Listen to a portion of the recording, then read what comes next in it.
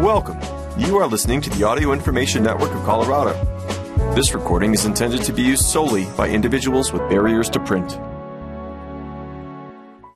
AINC programming is brought to you in part by Weissman Family Dental in Boulder, Colorado. For over 25 years, Weissman Family Dental has been providing high-quality dentistry. They offer regular checkups, emergency care, and a wide range of specialty services. They also have staff that speak Spanish. If you are looking for a new dentist, find them at weissmanfamilydental.com or call them at 303-494-0101 and tell them Audio Information Network of Colorado sent you. Thank you for joining us for the Thursday, September 7, 2023 reading of the Boulder Weekly. My name is Eric Levine. News.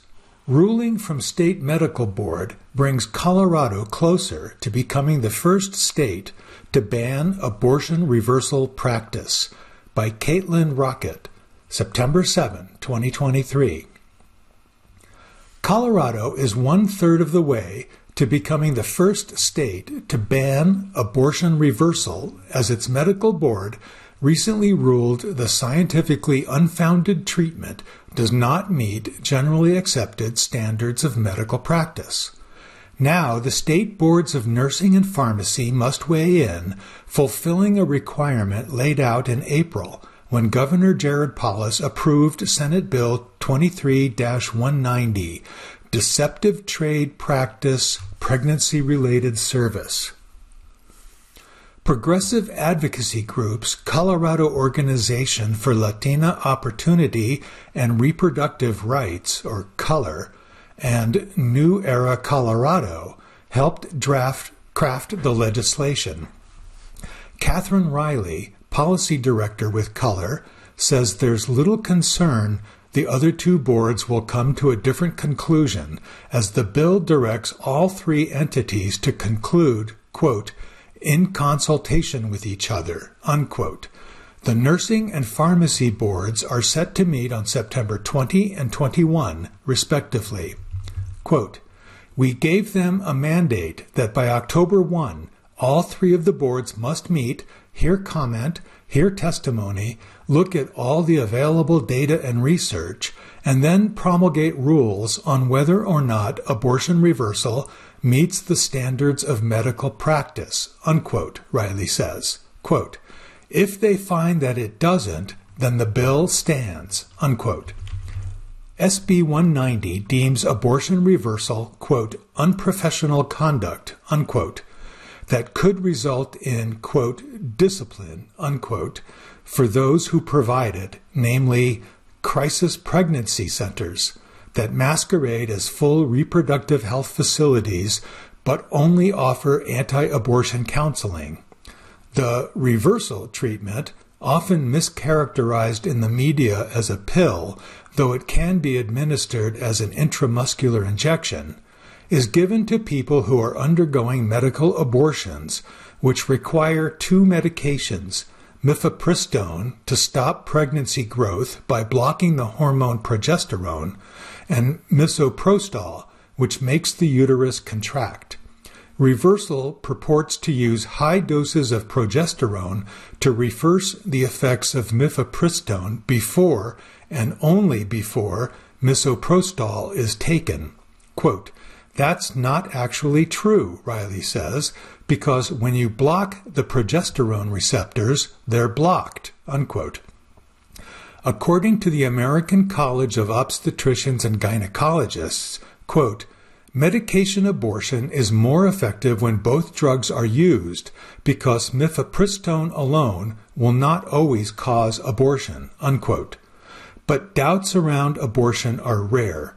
A groundbreaking, decade-long research study found that 95% of people do not regret their choice to have an abortion.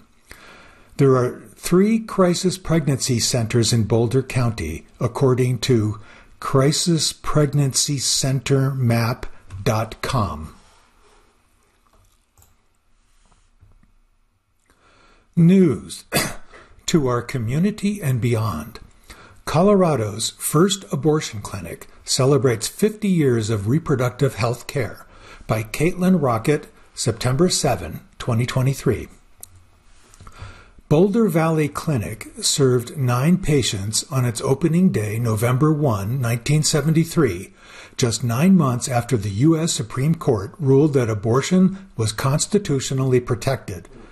It was the first abortion clinic in the state, and Linda Weber, freshly transplanted to Colorado and armed with 2 years' worth of experience at a facility in New York, took the helm of the newly launched clinic's volunteer counseling program. Quote, "We had patients coming from Wyoming, Nebraska, and Kansas, traveling great distances," Weber says. "We had to find places for them to stay. There was a priest at St. John's Episcopal Church here in Boulder, and he would find housing for someone who didn't have any money, who was in town for an abortion," unquote. Over the next half-century, the clinic evolved, changing names and locations, and incorporating more sexual health services. Today, the facility is known as Boulder Valley Health Center, BVHC, and positions itself as a, quote, community-focused clinic, unquote, offering gender-affirming care for adults, family planning, and a confidential clinic for teens to access birth control. But the need for BVHC's abortion services has only grown since the Supreme Court overturned Roe v. Wade in the summer of 2022 with the Dobbs versus Jackson ruling. Quote, "A lot of clinics across the country had to shutter services right then and there," unquote, says Savita Ginde, CEO and Chief Medical Officer at BVHC. Quote, "From that day, we've seen a 200 to 300% increase in phone calls per week. More than 50% of the patients we see come to us from out of state. Right now, Colorado is the closest place for reproductive health and abortion care for about 1.2 million people who live in surrounding states that have restrictions on such care," unquote.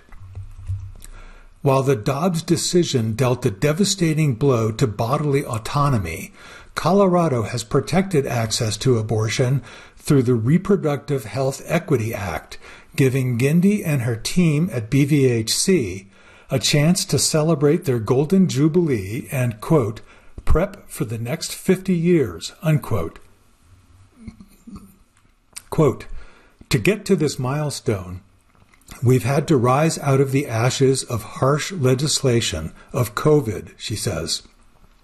"I think it's really brought our mission into sharp focus," unquote. The clarity of that mission was what drew people like Weber to the clinic 50 years ago. She still meets with former Boulder Valley Clinic staffers like Sarah Jussin, an original volunteer counselor who went on to manage the clinic for more than a decade. Quote, "It wasn't just terminating a pregnancy," Jussin says. "We provided emotional support for the women who came," unquote. Weber says this was by design, as one of the founding doctors, Erwin Ran Sklar, was a psychiatrist. Quote, "He and the other doctors wanted patients to get psychological support as well as medical treatment," Weber says. "He knew so many women had issues with relationships, religion, sexuality, and I was absolutely on the same page," unquote. As the years pass, Weber feels called to share the story of Boulder Valley Clinic, as many of the founding doctors have died. Sklar, Roger Wade, Robert McFarland, Sherburne McFarland, and just last month, Ron Kuseski. While the name of the clinic has changed, Ginde says the mission is as clear as ever. Quote, "We know that we must continue our deep commitment to providing the highest quality reproductive and sexual health care to our community and beyond," unquote. BVHC's fundraising gala, Condom Couture, is Saturday, September 23 at the Boulder JCC, 6007 Oreg Avenue. The event features fashion, burlesque, and drag from Colorado-based designers and performers. Guests are encouraged to wear 70s-style attire. Tickets start at $125 and include food, beer, wine, and a special cocktail. For more information, visit bit.ly/condomcouture. That's CONDOMCOUTURE. Opinion. Letters, September 7, 2023, by readers like you. Charrette or charade. I'm a neighbor who lives but a few hundred feet away from the Bone Farm project, and I was shocked that you would print Kaylee Harder's one-sided account of the developer's plans and the charrette process. Her article contains a half dozen or so quotes from the developer, charrette proponents, and those in favor of increased density throughout the area, and just one general comment from a neighbor who is dissatisfied with the process. She could have reported that about 15 or more neighbors spoke in opposition to the proposed 70-unit project, which is a 100% greater density from the surrounding neighborhood. Fewer than 6 spoke in favor of the proposal. The developer has been calling for 3-story townhomes and condos, while the majority of surrounding homes are 1-story. The Bone Farm neighbor's position, calling for 46 or fewer units, is a 50% increase of the surrounding density. Is that not a compromise? However, the developer has never wavered from his call for 65 to 70 units, yet neighbors are portrayed as inflexible. Mark Young's stipulation that only 4 neighbors in favor of more density and 4 opposed to the 70 units could participate in the second series of charrettes, in addition to members of his development team and a half dozen architects, left little chance that the 4 opposing neighbors would be heard. That was my experience in the April charrette in which I had participated. Why do neighbors desire less density in their historic neighborhood? Young's proposal would feed all traffic onto adjacent local Spruce Avenue and Sherman Street, which at 28 feet across are undersized compared to the city's code of requiring 34-foot widths for new streets. Feeder and collector streets are blocks away. My own home has a stone and steel horse tie out front to accommodate vehicles from a less congested era. Furthermore, Young's most recent plan was actually submitted to Longmont Planning and Zoning prior to the most recent series of charrettes described by Harder. Charrette or charade? As a regular longtime reader, an article that sounds like a press release is not what I would have come to expect from the Boulder Weekly. Given the unusual updates and events from the city of Longmont on page 13, I can only ask, what's up? From John Loughran in Longmont. Mayor Mistake. In the August 31, 2023 edition of the Boulder Weekly, Junie Joseph endorsed Nicole Spear and said we, quote, have the opportunity to elect our first woman mayor, unquote. Boulder has had several women mayors, beginning with Ruth Correll, who was the first female mayor of Boulder elected in 1978. Then there was Linda Jorgensen, mayor of Boulder from 1986 to 1990, Leslie Durgan, mayor from March 1990 to November 1997, Susan Osborne, mayor from 2009 to 2011, and finally and most recently, Suzanne Jones. All were excellent mayors, and while I definitely would love seeing more females in positions of power, I won't vote for someone just because of their sex, but rather for where they stand on various topics and what ideas they have for our future. From Lise Cordson in Boulder. See a mistake? Have something to say? Contact us. letters@boulderweekly.com. Features. Weed between the lines. An existential remedy. Texas researcher explores whether psilocybin can treat cancer patients' depression better than SSRIs. By Will Brenza, September 7, 2023. A cancer diagnosis is a heavy reality, no matter what type or which stage. More than a quarter of patients surveyed by the American Cancer Society report suffering from depression and end-of-life anxiety. Quote, "We also have a patient population that doesn't fall into the realm of anxiety and depression, but their functional status deteriorates so significantly because of the emotional hit that they're suffering from," unquote, says Dr. Moran Amit, a head and neck surgeon and assistant professor at the University of Texas, UT, MD Anderson Cancer Center. Quote, "They've just been traumatized by their cancer diagnoses or cancer treatment," unquote. Currently, the majority of such cases are referred to cognitive behavioral therapy, CBT, and are sometimes prescribed either a selective serotonin reuptake inhibitor, SSRI, or a benzodiazepine. But Amit says many cancer patients he sees are resistant to CBT or cannot muster the energy or find the time to fully invest in it. Benzodiazepines are highly addictive, Amit adds, and both those and SSRIs should be prescribed carefully and in low doses to cancer patients. Amit believes the medical community needs another tool to help patients cope. He's in the process of setting up a clinical trial to observe how psilocybin affects the brains of people living with different types of cancer. He and his colleagues at UT want to know whether or not this psychedelic molecule might be a viable alternative to established remedies. Quote, "I became familiar with the hallucinogenic drugs family, most of which affect different types of serotonin receptors," Amit says, "and those have been shown, at least in the lab with animals, to change those neurons a little bit," unquote. He references numerous studies that have indicated this. One, published in the New England Journal of Medicine in 2021, made direct clinical trial comparisons between psilocybin and established treatments for depression, like SSRIs.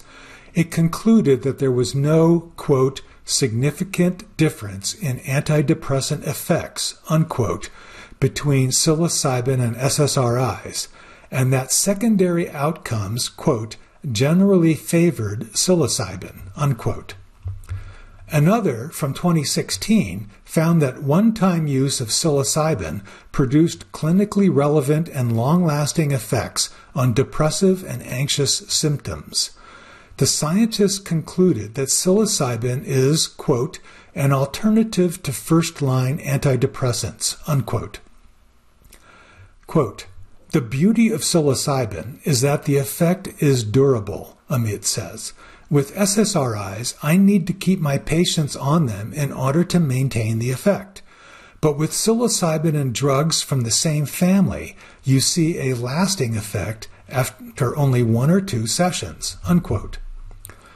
With colleagues Dan Yaniv, Lois Michelle Ramondetta, and Lorenzo Cohen, Amit co-authored a commentary in the International Journal of Gynecological Cancer, pleading with their peers to explore the use of psilocybin with cancer patients.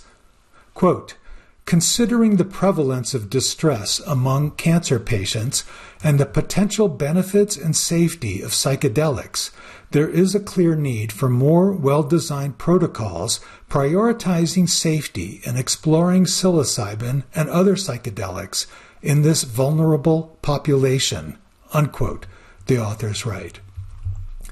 Amit says patients in his upcoming clinical trial will prepare for psilocybin-assisted psychotherapy for several weeks before ingesting anything.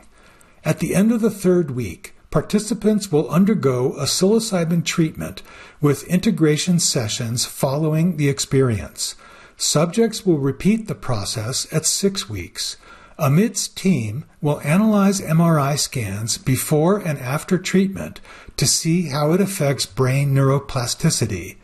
Patients will be monitored throughout the process.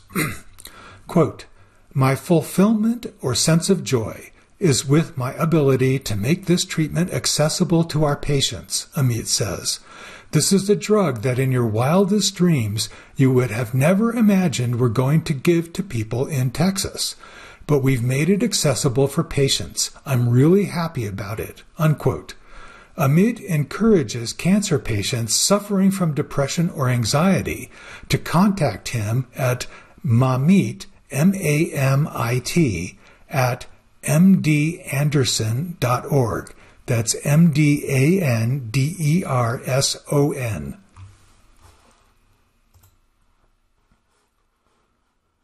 Features. Weed between the lines. The new preference. Young people are shifting away from alcohol and cigarettes and towards cannabis. By Will Brenza, August 31, 2023.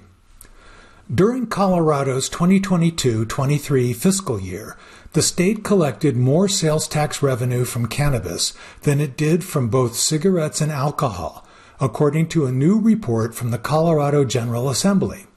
In fact, weed tax revenue brought in almost as much as the other two vice taxes combined. Together, cigarette and alcohol taxes totaled $290 million, while cannabis raked in $282.3 million. Marijuana does have an edge when it comes to raising sales tax revenue. While cigarettes and alcohol are both taxed at just 2.9%, cannabis has a 15% retail sales tax. But this is the second fiscal year that pot sale taxes have outpaced that of alcohol and cigarettes. Research published in Clinical Toxicology in December 22 and a recent Gallup poll suggest this flip could indicate a preference shift away from traditional intoxicants and towards cannabis. The peer-reviewed study from the journal Clinical Toxicology tracked intentional use reported to the National Poison Data System, NPDS, from 2000 to 2020. The researchers found 338,000 instances of intentional abuse or misuse among American children ages 6 to 18 during that time period and, quote, "an upward trend in marijuana misuse/abuse exposures among youth, especially those involving edible products," unquote. That study found a 245% increase in adolescent cannabis use since 2000. Over that same period, the research found that alcohol misuse and abuse had steadily declined. A Gallup poll from August 2023 found that younger adults view alcohol as less harmful than tobacco and more harmful than cannabis. The same poll showed that 39% of Americans now believing that consuming 1 to 2 drinks a day is bad for one's health. Quote, "The increased belief that moderate alcohol consumption is detrimental is owed largely to young adults aged 18 to 34, among whom it has risen 18 points since 2018, unquote, the firm's analysis states. Quote, "That compares with a 13-point increase among middle-aged adults and virtually no change among those 55 and older," unquote. Gallup also notes that cigarette use among U.S. adults continues to decline. Now, only 1 in 8 Americans smokes them, Gallup says. Of all 3 substances, cannabis garnered the lowest level of health concern among users. Colorado's tax revenues might be starting to reflect these observed changes too. For the second year in a row, cannabis tax revenue is outpacing that of alcohol and cigarettes. Higher tax rates aside, that may indicate that more people are choosing to use cannabis over alcohol and cigarettes. That could be a good thing for the state's general health. Cannabis is decidedly less toxic than the other 2 vices. It's a largely non-addictive, natural intoxicant that is almost impossible to overdose on. Alcohol and cigarettes, by comparison, kill hundreds of thousands of people every year.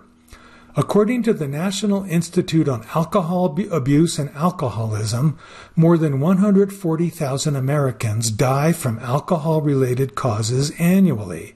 And according to the Centers for Disease Control, over 480,000 Americans die annually from cigarette smoking. The case could certainly be made that smoking is harmful no matter how it's done. However, the research published in Clinical Toxicology showed that edible marijuana use had the highest monthly increases among 13 to 16-year-olds year over year. So even among underage marijuana users, the trend leans toward the healthiest and most discreet form of ingestion.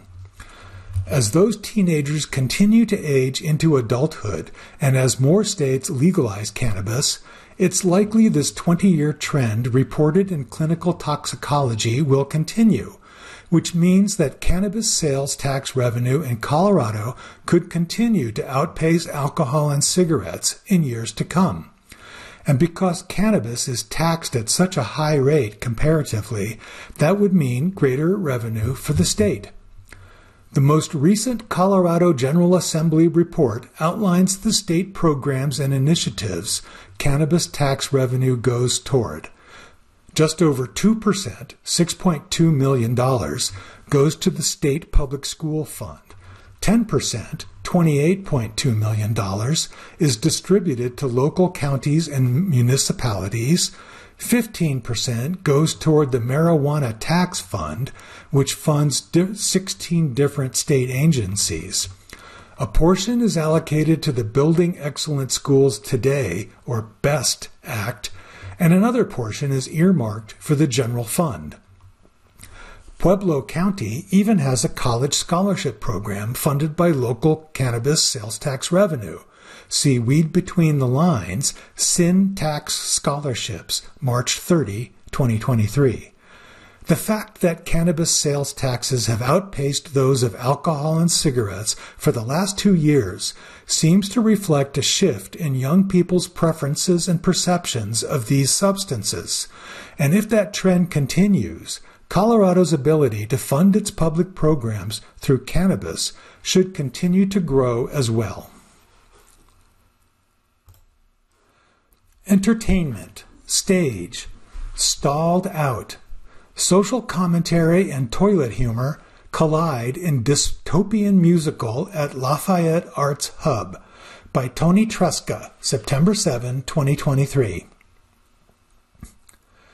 Many of us go home after a long day at work to relax and unwind, but for a select group of Boulder County residents, their lives as performers begin when their 9 to 5 ends.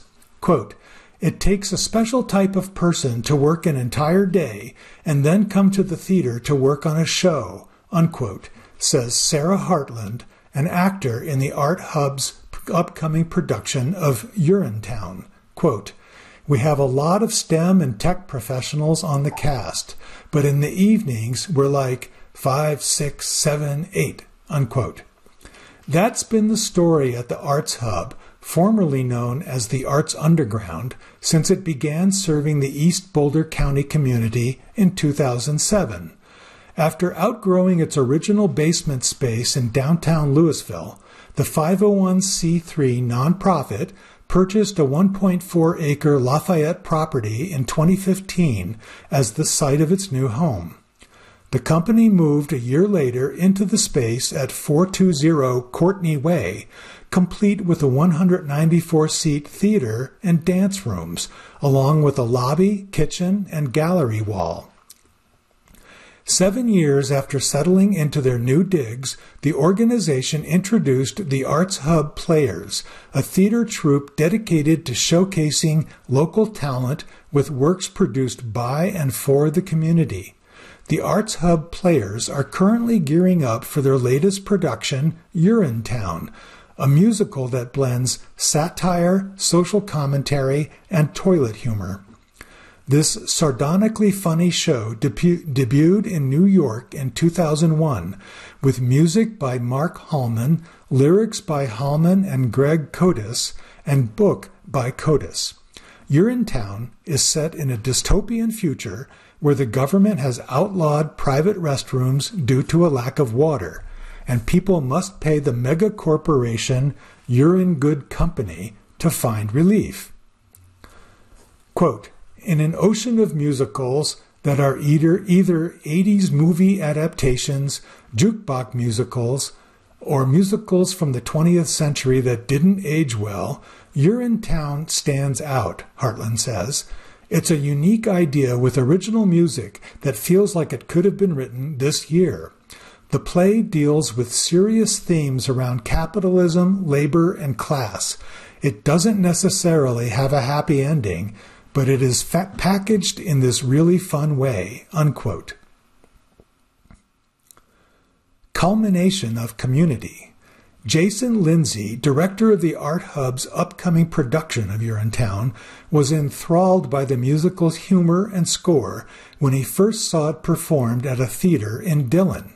Quote, I fell in love with its wit right away, and the really dark tone was right up my alley, Lindsay says.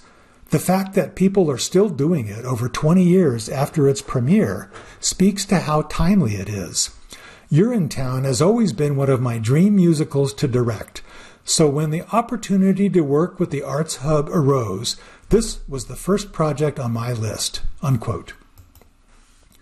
Beyond the play's tone and timeliness, another notable aspect of the production is its intricate and difficult original score, for which it received one of its 3 Tony Awards, along with Best Book and Direction. Quote, you might not think it from the title, but Urinetown actually has really beautiful, complex music, unquote, says Bennett Forsyth, who plays Bobby Strong, a worker who accidentally starts a revolution. Quote, there are a lot of really jazzy chords in it, and the Act 1 finale is a spectacular climax of musical moments from all over the show, unquote. According to music director Brandon Warren, the score, including a jazz number, villainous soft shoe routine, and gospel choir, is essentially a deconstruction of everything that constitutes a modern musical. Quote, it's sort of a poo-poo platter of genres, which I think is really interesting because they all come with individual stylistic challenges, Warren says. Finding what makes each number distinct and differentiating them from each other has been a fun musical challenge, unquote. Lauren Wisely's choreography for each number is unique, much like the music it is meant to evoke. She takes cues from a variety of musicals and makes allusions to the dances from other well-known productions. Quote, I would walk in and say, this is our Fiddler on the Roof day. This is our Chicago Fosse day. And I loved working with the cast to create these references to the diverse musical theater world, unquote, Wisely says. Quote, we also have a Beyoncé single ladies moment in one of the songs, but you will have to see the show to find out what that means, unquote. But perhaps the most essential aspect of Urinetown at the Arts Hub is the collaborative spirit that brought the production to life.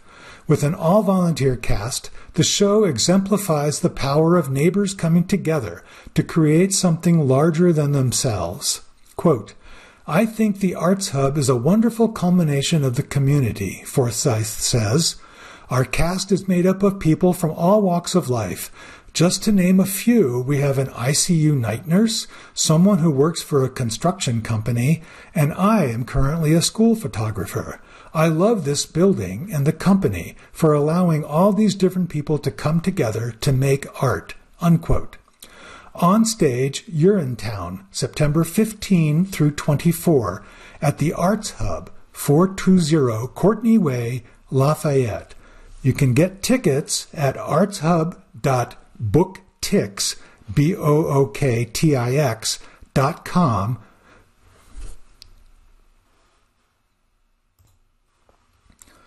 Entertainment, music.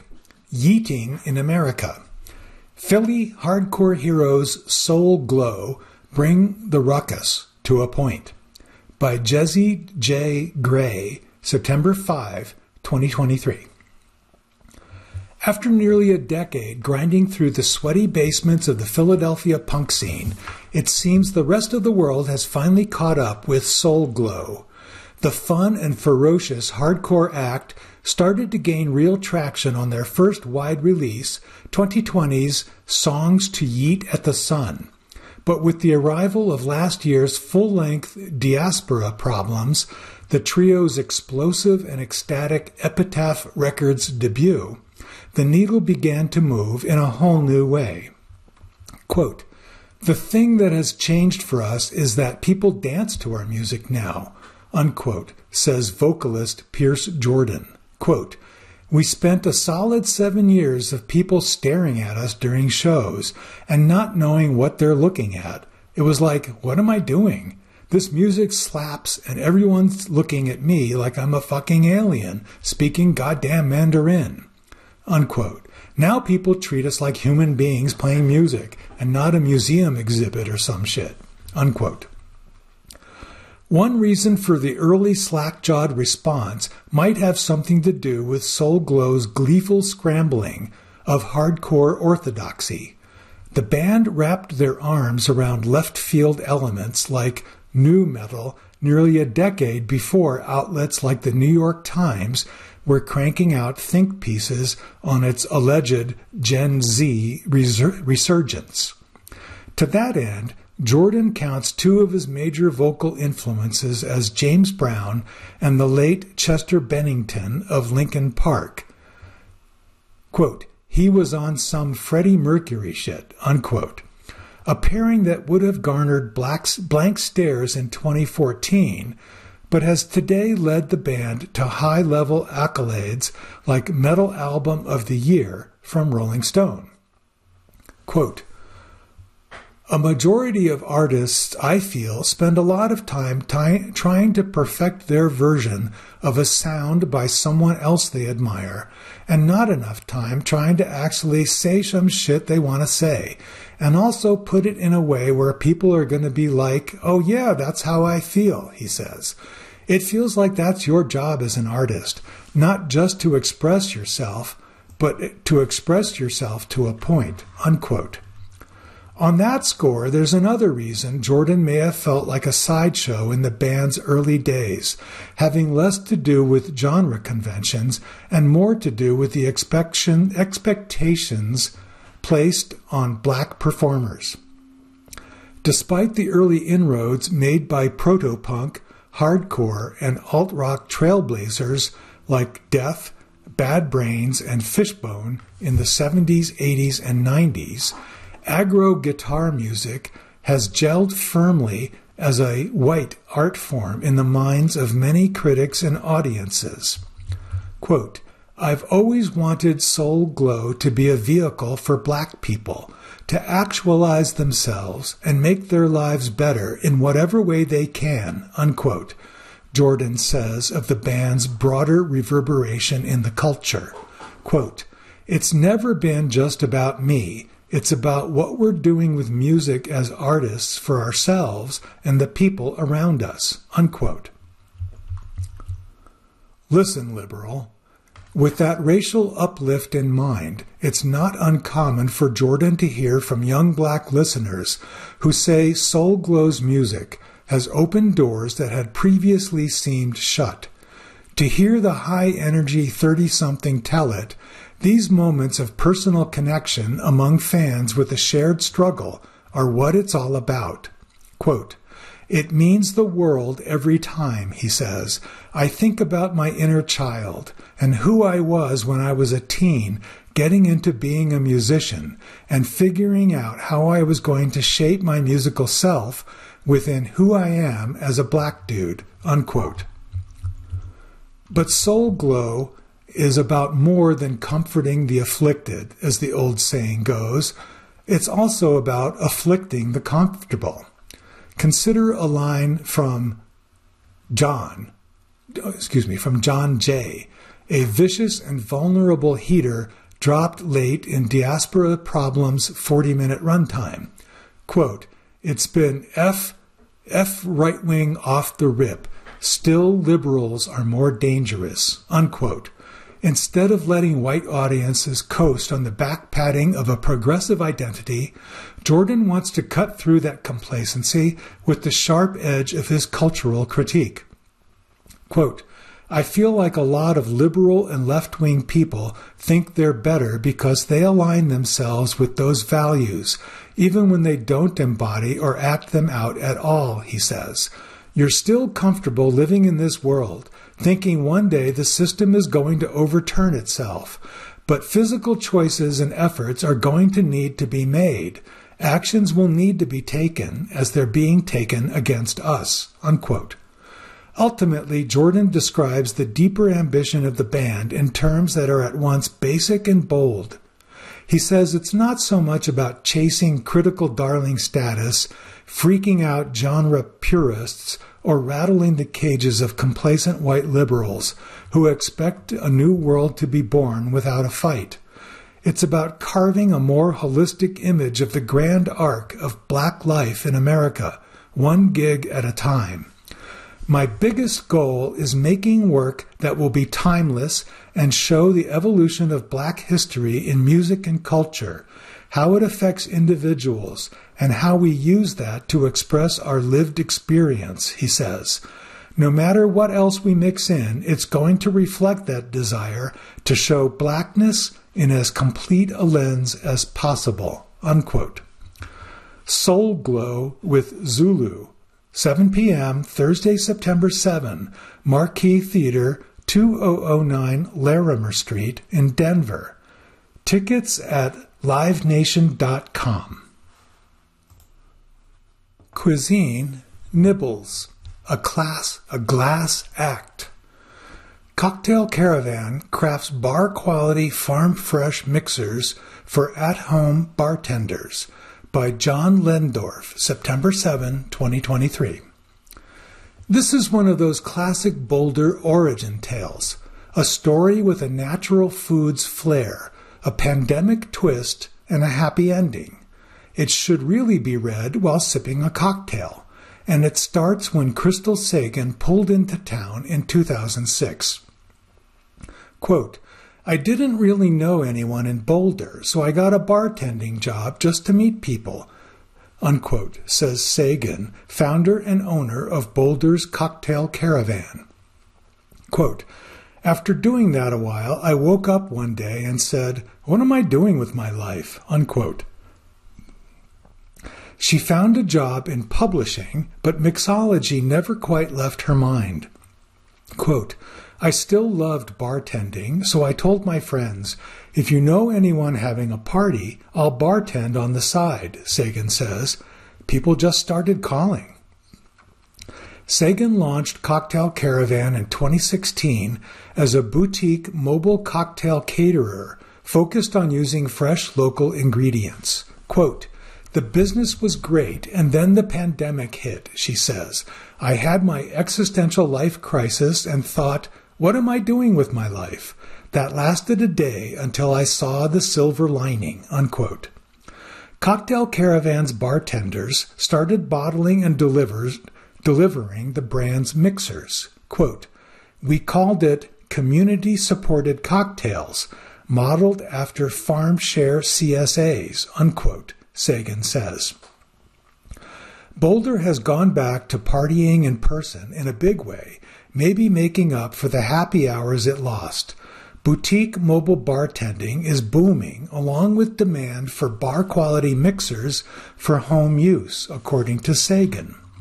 One sobering statistic: many of the mixers are being enjoyed as non-alcoholic mocktails and spritzers.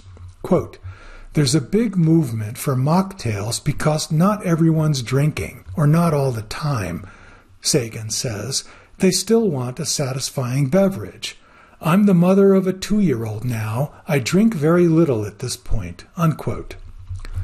Besides offering its changing menu of mixers at the Boulder Farmers Market, Cocktail Caravan has launched a new cocktail and mocktail club starting October 1. Members get 2 bottles of cocktail mix per month for 3 months with a changing seasonal menu. The frozen mixers are available for Boulder pickup or delivery. At home, members add their favorite spirit or sparkling water. Quote, fresh squeezing juices and freezing them is the reason the flavors are so bright and vibrant, Sagan says. Anything you buy at the liquor store has been heated up to be pasteurized, unquote. Ingredients like cucumber, mint, basil, serrano pepper, peach, and rhubarb are sourced from Oxford Gardens in Longmont, Black Cat Farm in Boulder, First Fruits from Paonia, and Olin Farms in Longmont. Cocktail Caravan varieties range from the Q Sour, orange, rosemary, and maple, to the Palisade Pleaser, peach, thyme, and lemon, to the Queenstown Margarita. Quote, these are designed with a bitter element and a sweet element so they have legs. They hold up when they're mixed, unquote, Sagan says. There is a simple reason that homemade cocktails and mocktails don't taste as good as those composed by a mixologist at a bar. Quote, it's kind of a pain in the butt to do it right, especially if you're only making a couple of cocktails, Sagan says. I don't necessarily want to peel, slice, and muddle the cucumber, then do the lemons and make simple syrup every time, unquote. Michelin Awards arrive in Boulder. The Front Range figured prominently when the inaugural Colorado Bib Gourmand Awards were announced. On the list is Chef Kelly Whitaker's Basta in Boulder, quote, where family-style contemporary Italian-American cooking is the name of the game, unquote, Michelin noted. Denver's Ginger Pig, which started as a Boulder food truck, was also honored. Quote, I am still in shock. It is amazing, unquote, says Chef Natasha Hess, who will come back to Boulder when a second Ginger Pig opens on the hill later in September. New on the menu, Hong Kong French toast. Other winners include Denver's Tavernetta, a sister eatery to Boulder's Frasca Food and Wine, and Pizzeria Alberico and Ashkara in Denver. The Boulder Ashkara location recently closed. According to Michelin Guide, Bib Gourmand eateries offer, quote, a meal of good quality at a good value, unquote. They define value as 2 courses and a glass of wine or dessert for about $50, tax and tip not included. We can quibble about Michelin's definition of value and why the Bib Gourmand list was limited to a measly 9 restaurants, mainly in Denver, for a purported statewide guide. Michelin earlier announced it would limit awards only to restaurants in Denver, Boulder County, Aspen, Vail, and Beaver Creek. A lot of great restaurants got left out as a result. Other Bib Gourmand winners are AJ's Pit Barbecue, Glow Noodle House, Hop Alley, La Diabla Pozole y Mezcal, and Mr. Oso, all in Denver. The coveted Michelin star-winning restaurants will be announced on September 12. Several Boulder eateries should be in the mix. What do you think of the Bib Gourmand choices? Send your comments to nibbles@boulderweekly.com. Local foods news, new arrivals and closings. Murphy's South Restaurant closed September 3rd in the Table Mesa Shopping Center, 657 South Broadway in Boulder. Quote, sales had been flat for a while. With inflation and COVID, it was a little too much. It's sad to be leaving Boulder, but our Louisville locale is thriving, unquote, says Adam Perkins, general manager and owner of Murphy's Tap House in Louisville. An illegal Pete's Eatery will open in the Murphy's South space. The original Murphy's opened in North Boulder in 1984 and closed during the pandemic. Heaven Creamery is open at 2525 Arapahoe Avenue, serving all-natural artisan ice cream, gelato, sorbet, and fruit pops made from scratch with dairy-free, vegan, and gluten-free options. Alice and Rose, an Alice in Wonderland-inspired all-day cafe, is open at 1301 Pennsylvania Avenue, Boulder, formerly Innisfree Poetry Bookstore. A longtime Lafayette favorite, Ting's Place Chinese restaurant, has closed at 1265 South Public Road. Coming soon, The Sophomore, 1043 Pearl Street in Boulder, former location of Ashkara. Culinary calendar, baklava and salsa tasting. The Colorado Romanian Festival, September 10 in Lakewood, offers European fare such as cabbage rolls, polenta with sour cream, sausage with beans, Moldavian cheese pie, sweet bread with walnuts, and apple pastry. Baklava and treats from Iraq, Lebanon, and Syria are on the menu at the Taste of the Middle East Festival, September 9 in Aurora. Words to chew on. Cheeseburger in Paradise. Quote, I like mine with lettuce and tomato, Heinz 57 and French fried potatoes, big kosher pickle and a cold draft beer. Well, good God Almighty, which way do I steer for my cheeseburger in paradise? Unquote. The late Jimmy Buffett. John Lendorf hosts Kitchen Table Talk with Chef Dan Asher and guests, 8:30 to 9:30 a.m., September 7 on KGNU-FM, streaming at kgnu.org. Events. Ambi Subramaniam Violin Concert, Thursday, September 21, 2023, 6 to 7 p.m. at the Boulder Public Library, 1001 Arapahoe Avenue in Boulder, Colorado. Description. Hailed as India's Itzhak Perlman by Aussie Magazine, Ambi Subramaniam has been trained by his father and guru, Dr. L. Subramaniam, since he was 3 years old and gave his first performance at the age of 7.